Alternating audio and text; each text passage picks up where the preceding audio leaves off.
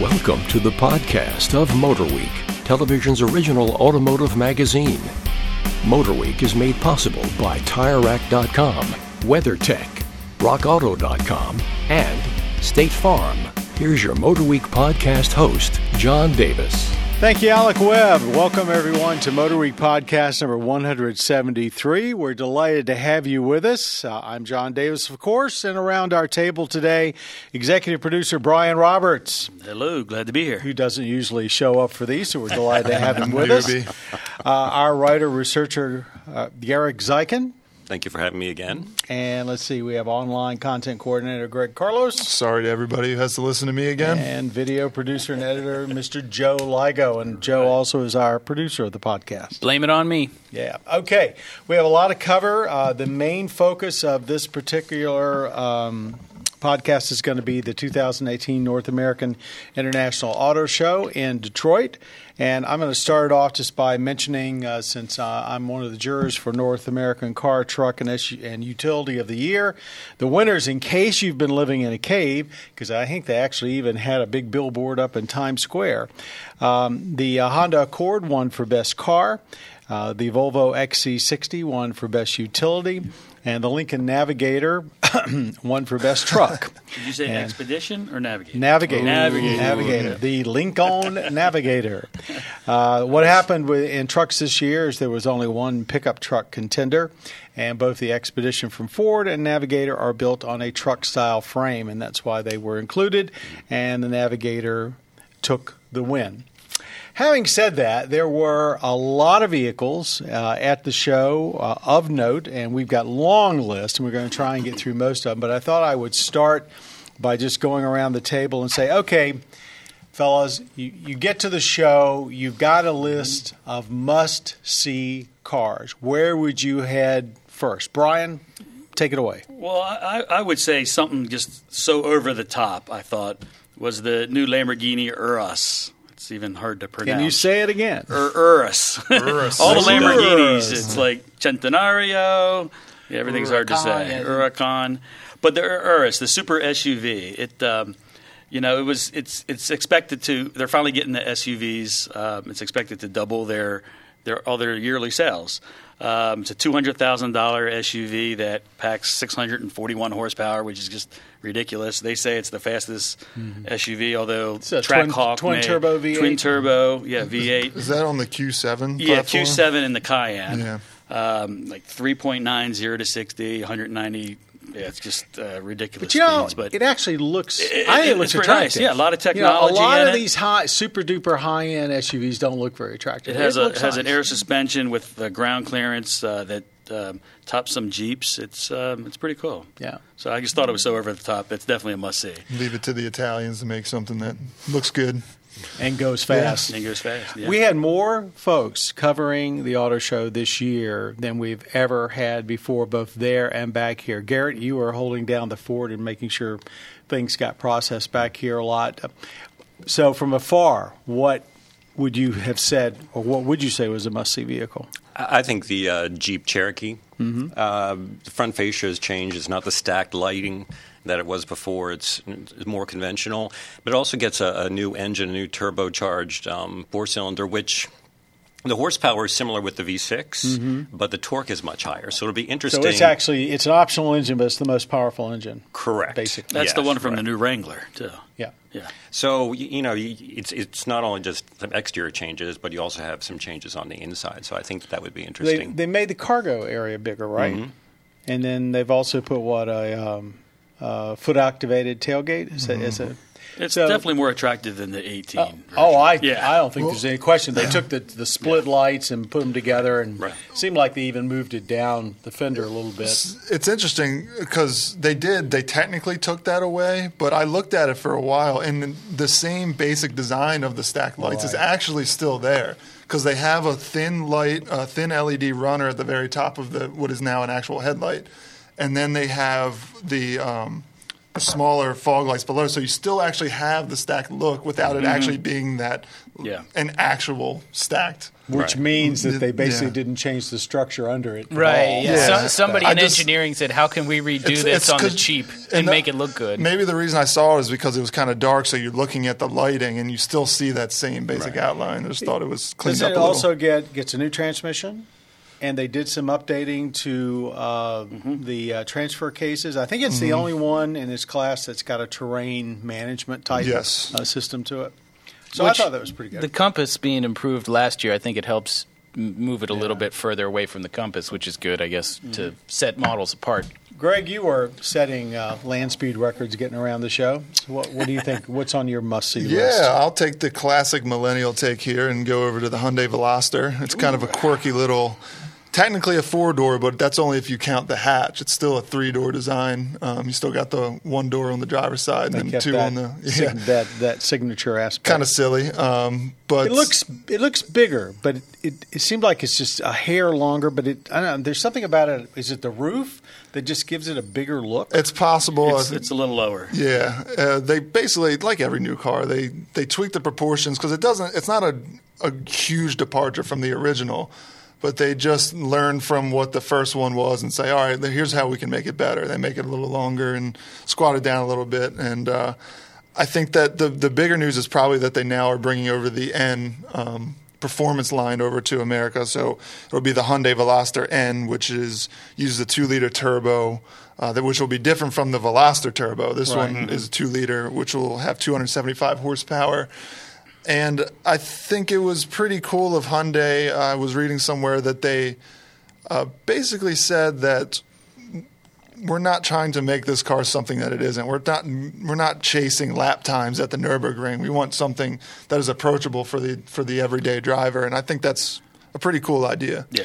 It's a fun little sporty car. I think it's a great offering for the young and the young at heart. Yeah, it really is. Something struck me. Do you think that vehicle, as much as we love the BMW X1, and there's a new BMW X2 that's even sportier, is that almost the same size class? I realize there's a large difference in price and prestige, but it seems like they may be trying to tap into that market a little bit, the small, sporty... I won't call them SUVs, even if some people do. But it's that somewhere in between area where not quite a hatchback, not quite an SUV. And it seems like they're trying to find that same buyer, the younger, maybe urban dweller who likes to get out of the city on the weekend. So you need some space, but you still want something that drives. They don't want a Corolla. It's like the anti-small sedan crowd.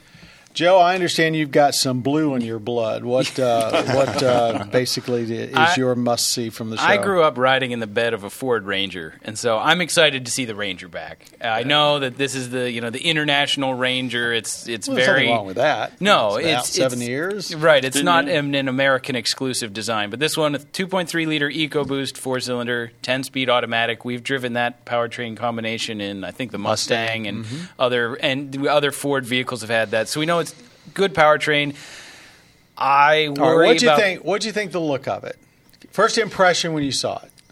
It's good to see another small truck. It didn't blow me away, but I thought, this is something that if I was at the show, it seemed like one of the freshest ideas there, bringing back a small truck. So that's why it got my attention. Do you think it has a fairly soft look? Okay. Yeah. I Do you would say think that. it competes more against Colorado, or is it competing against, say, Ridgeline? I'd say in terms of its powertrain, it's more against Colorado, but in its looks, it looks more like a Ridgeline competitor because it does look soft. It looks aero. And soft maybe is a pejorative. I think it looks aero. We're looking at the FX4, which is like the off-road version. Where if you go to the Z71 over at Colorado, that thing looks beefy. So this is they're also going to do it in both an extended cab and in the crew cab. The one everybody basically spent most of their time around was the crew cab. I was excited to see it was going to be an extended cab because you get a longer box. I think it'll do okay. It's kind of like where they're starting from. If it's successful, they'll add powertrains and other things. But of course, this vehicle is here for one big reason only, isn't it, Joe? Yes. Which is? To show Chevy that they can't have the market to themselves. What comes What's off coming? of this? Oh, well, the Bronco. Which everybody wants to know about. And they didn't show. No, Yeah. they didn't show it. No. That's probably either next year or New York or No, something. I thought the motivation was just to spite Chevy because they're like, well, we're not going to let GM have the market all to Well, themselves. Well, and they Toyota, pretty much have. and Toyota, And with the Toyota. Tacoma, yeah. And, you know, so there's they get a some new market share with this. There's a new Frontier coming as Yeah. well. So Ford had a weird show, and we, John, you and I talked about this, and the way that they brought out their products, it was. We saw the Edge ST, which we haven't talked about, which basically just the first ST for a SUV in Ford.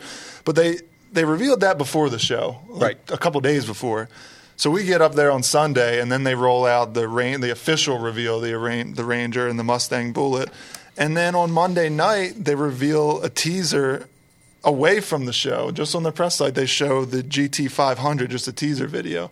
I just don't understand the reasoning behind it. I don't either. And they also teased us for the Mach 1, and they're going to use the Mach 1 That's right. name, Use that name, as an yeah. electric SUV. Yeah. And they were all sitting there scratching our heads about that. What Can we is come going- up with another name, please? Yeah, I mean, that's one of the most fabled names in Mustang lore. Speaking I'm of, surprised there weren't more people upset about the Mach 1 thing. Like, when I heard it, it's like, aren't people going to be, like, offended by this? Yeah, maybe they don't remember. Saying we're going to take the Mach 1 name and put it on an electric was a while ago. crossover? well, speaking of the Mustang, let's talk a little bit about the Bullitt. 50th anniversary of the movie. It was really cool. Yeah, it was. Remember the last Bullitt we had? We said that was the most well-matched, screwed-together Mustang we had ever driven, and I can't wait to drive this one. But you got to admit, the star of the show was not the new Bullitt, No, it was but the it was old the car. original The barn find McQueen's one, yeah. car that they couldn't find, and then they found it, and a private owner had it and didn't want to let them have it. And here it comes rolling in with, of course, McQueen's granddaughter, Molly, at the very wheel. cool. It I was a wonder how really much cool Ford show. paid that guy to get his car at the show. It probably didn't matter. yeah, you're right. And it hadn't been restored or anything. It was just to die for. And I have to say, it took most of the attention away from the new car. It did. But that goes on sale this summer. Yep. Based And on I the can't wait to drive it. Mustang GT. So a little minor Couple more styling horsepower, SKUs, a few yeah. more horsepower, 15 more. I just hope So- they did a matching of components as on this one as well as they did on the last one, because I remember the last one very vividly. We just walked away and said they finally did a Mustang that feels like one person did the whole car. Yeah. I'm going to pick as mine the new Silverado. Lots of pickup truck news there, and I could go on about the new Ram 1500 probably for a while too. But I'll tell you, the Silverado surprised me. Number one, it's certainly different. They haven't, the last couple of Silverados, you barely could tell them apart from the previous one. This one, they've started pretty much from scratch. They took a very risky venture of doing a mixed material philosophy. Instead of going all aluminum in the body like Ford, they're using aluminum on all of the body panels that move, doors and trunks, and tailgates and hoods, and metal for the rest of it, steel. And of course, that saves them probably $1 billion from having to retool all the factories. And a lot of Smart weight. there. But that wasn't what was most impressive. 450-pound weight saving, very impressive. But the tricks that they did to make it different. The first thing that gets me is they talked about aerodynamics. Yeah, there's spoilers here and there, but up front, at the front bumper, below the lights, are air inlets that channel air directly from the front into the wheel well, knocking down arrows substantially. It's on all models, work truck up. I've never seen anything that sophisticated on trucks. Then you go down the side and you see this nice wavy line down through the front fenders, some real definition to the side. You get to the cargo box. Inside the cargo box, they decoupled the inner wall of the cargo box from the wheel well, and that they moved the inner walls out. They've got 7 inches of more width in the cargo box ahead and behind the wheel wells than they had before. So now their short box carries as much as a long box.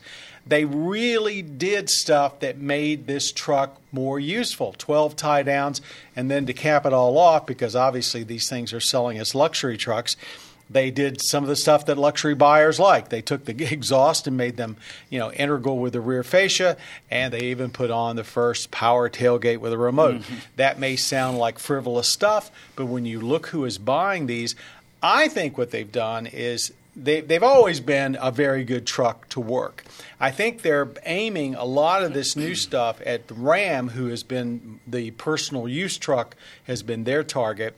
So they've got now like 8 trucks to appeal to everyone.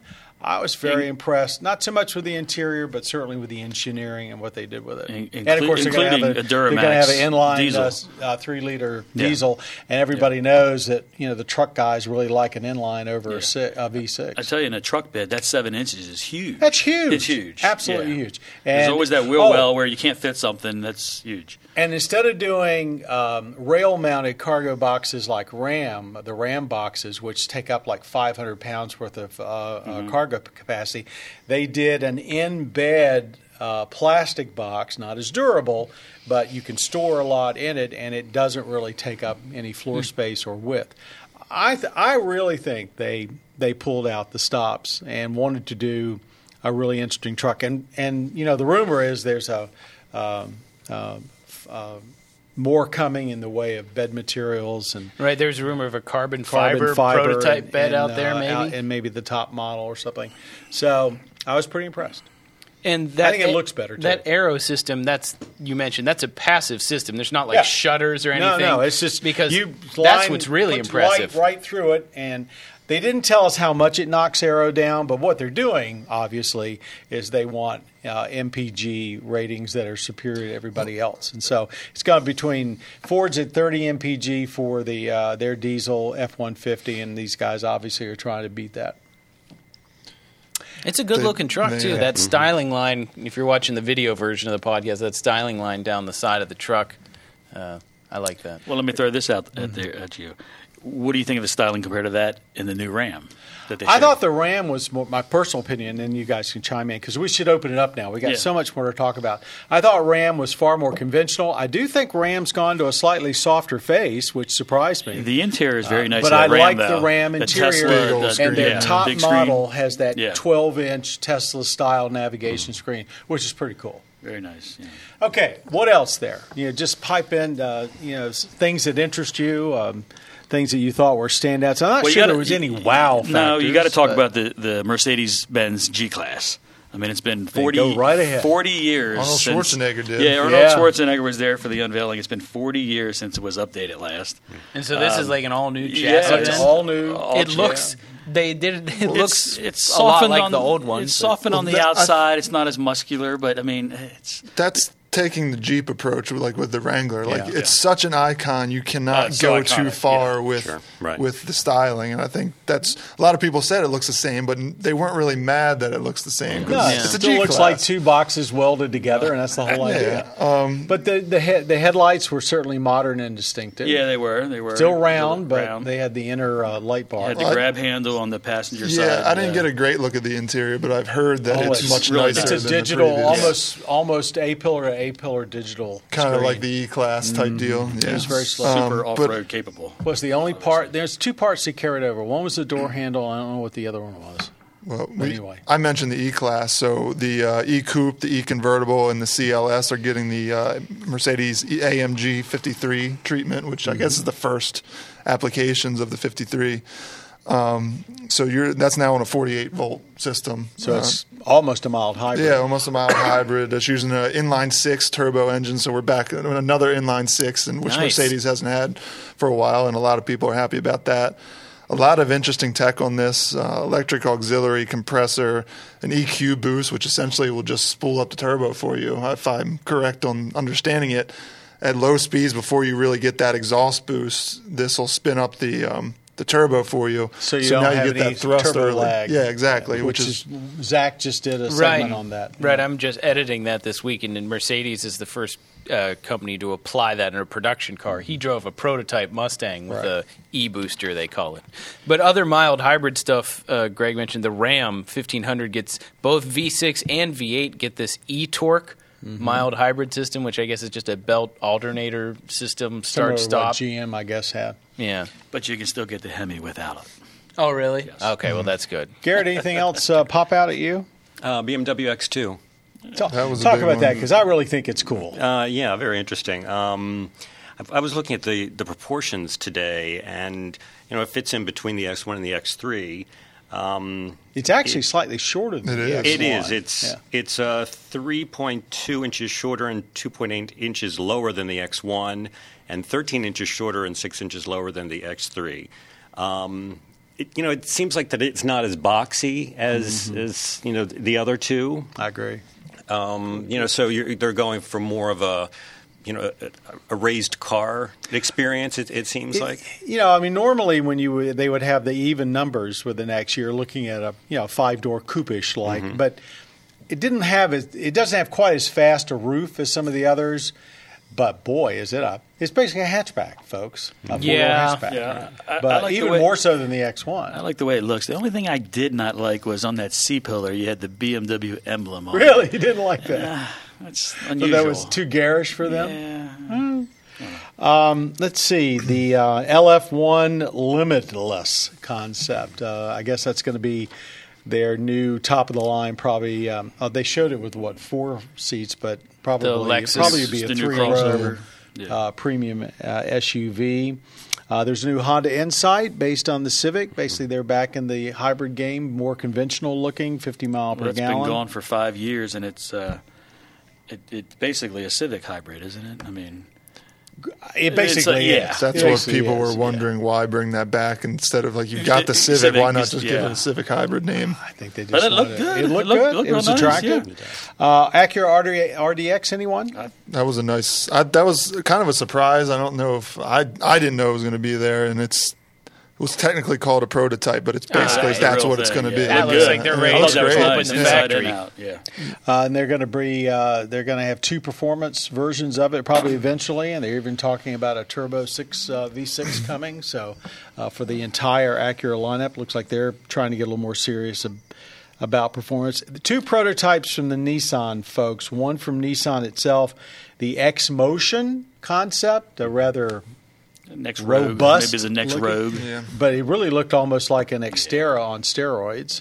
Very It's boxy. Very boxy, kind of brutish. But the one that knocked me out it was was a the hit. Infinity Q Inspiration.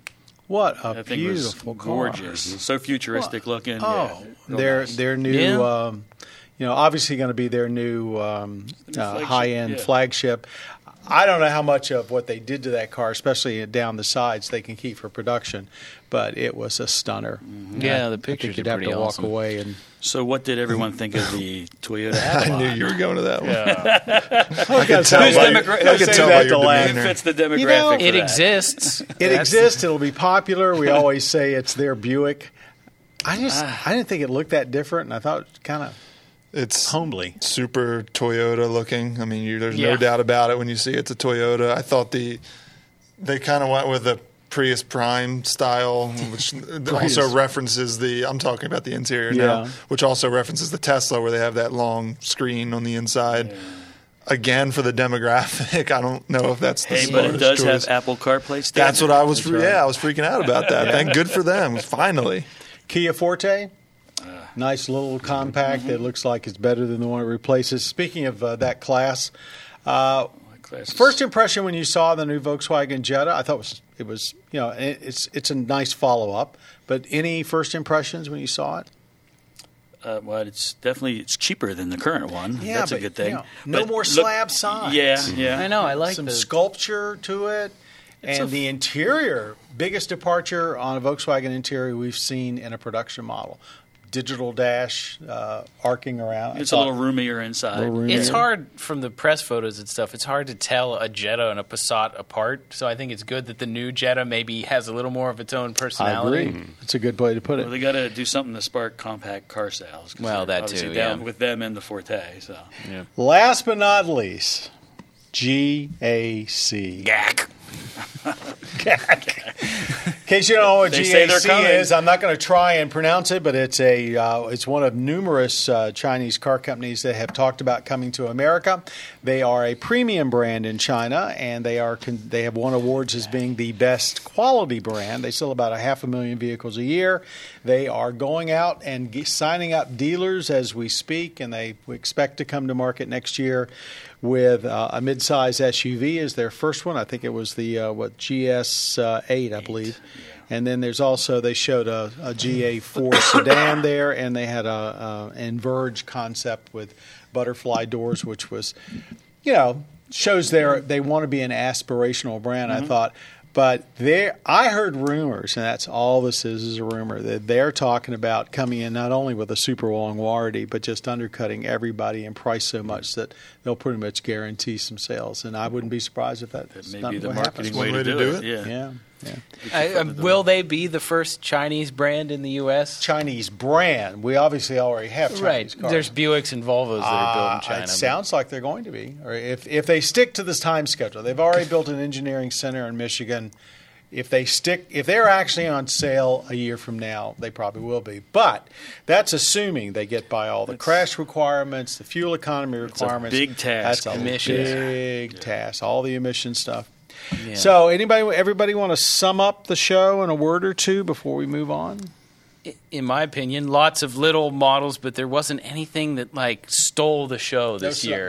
Knock your socks off. Yeah, when No. somebody asks you about it, you kind of have to think a couple of seconds before you say, this is what I thought was the best part of the show. And normally at an auto show, you can pretty much pick one right away. I didn't feel that way with this show. Yeah. Garrett, you were back here. You saw the information flowing Sure, in. I would say still trucks and crossovers are, Yeah. are a big deal. That's Get used to it, obviously, people. yeah. Let's call it the Detroit Truck Show. And that kind of leads us into our lightning round. We were all complaining about the fact that there was no real surprise at the auto show, except for the Q Inspiration from Infiniti, because we hadn't seen the front end.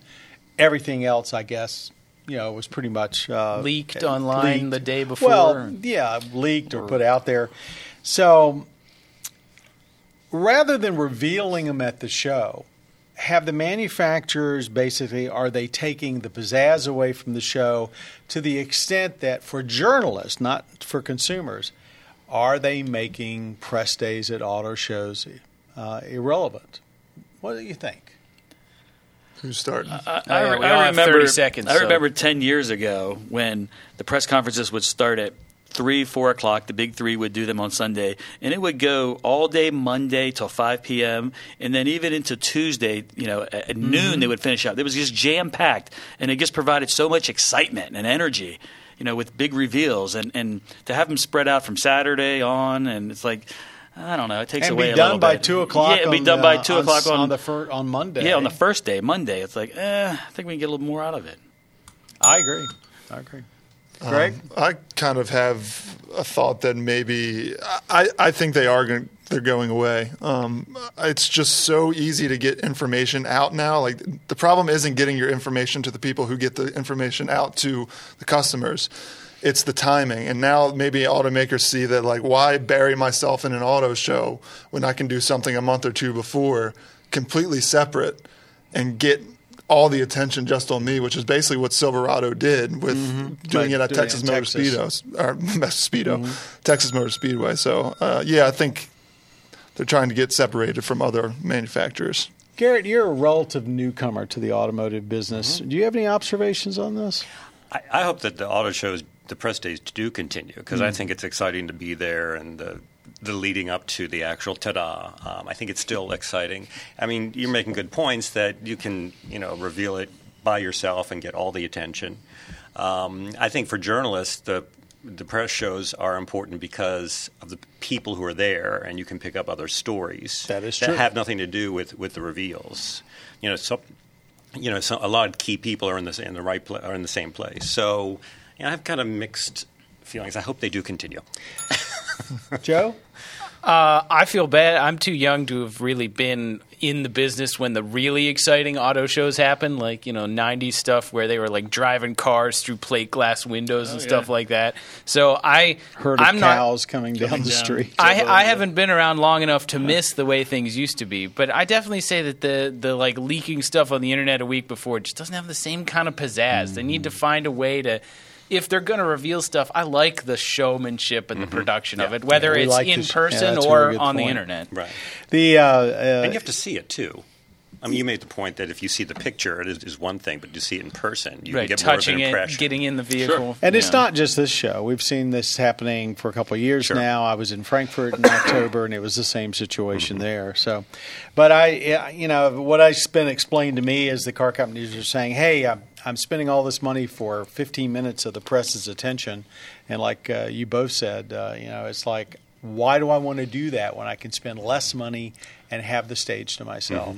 And do it for longer. So I'll say. Well, now, everybody has a smartphone now. They could just keep press out of it and just do it for the people buying their cars, and then that reveal will go out on social media everywhere anyway. Yeah, I don't like that idea. You're going to put us out of a job, man. I will tell you, it was very cold in Detroit, and that leads into our viewer question from Vahang from New Jersey.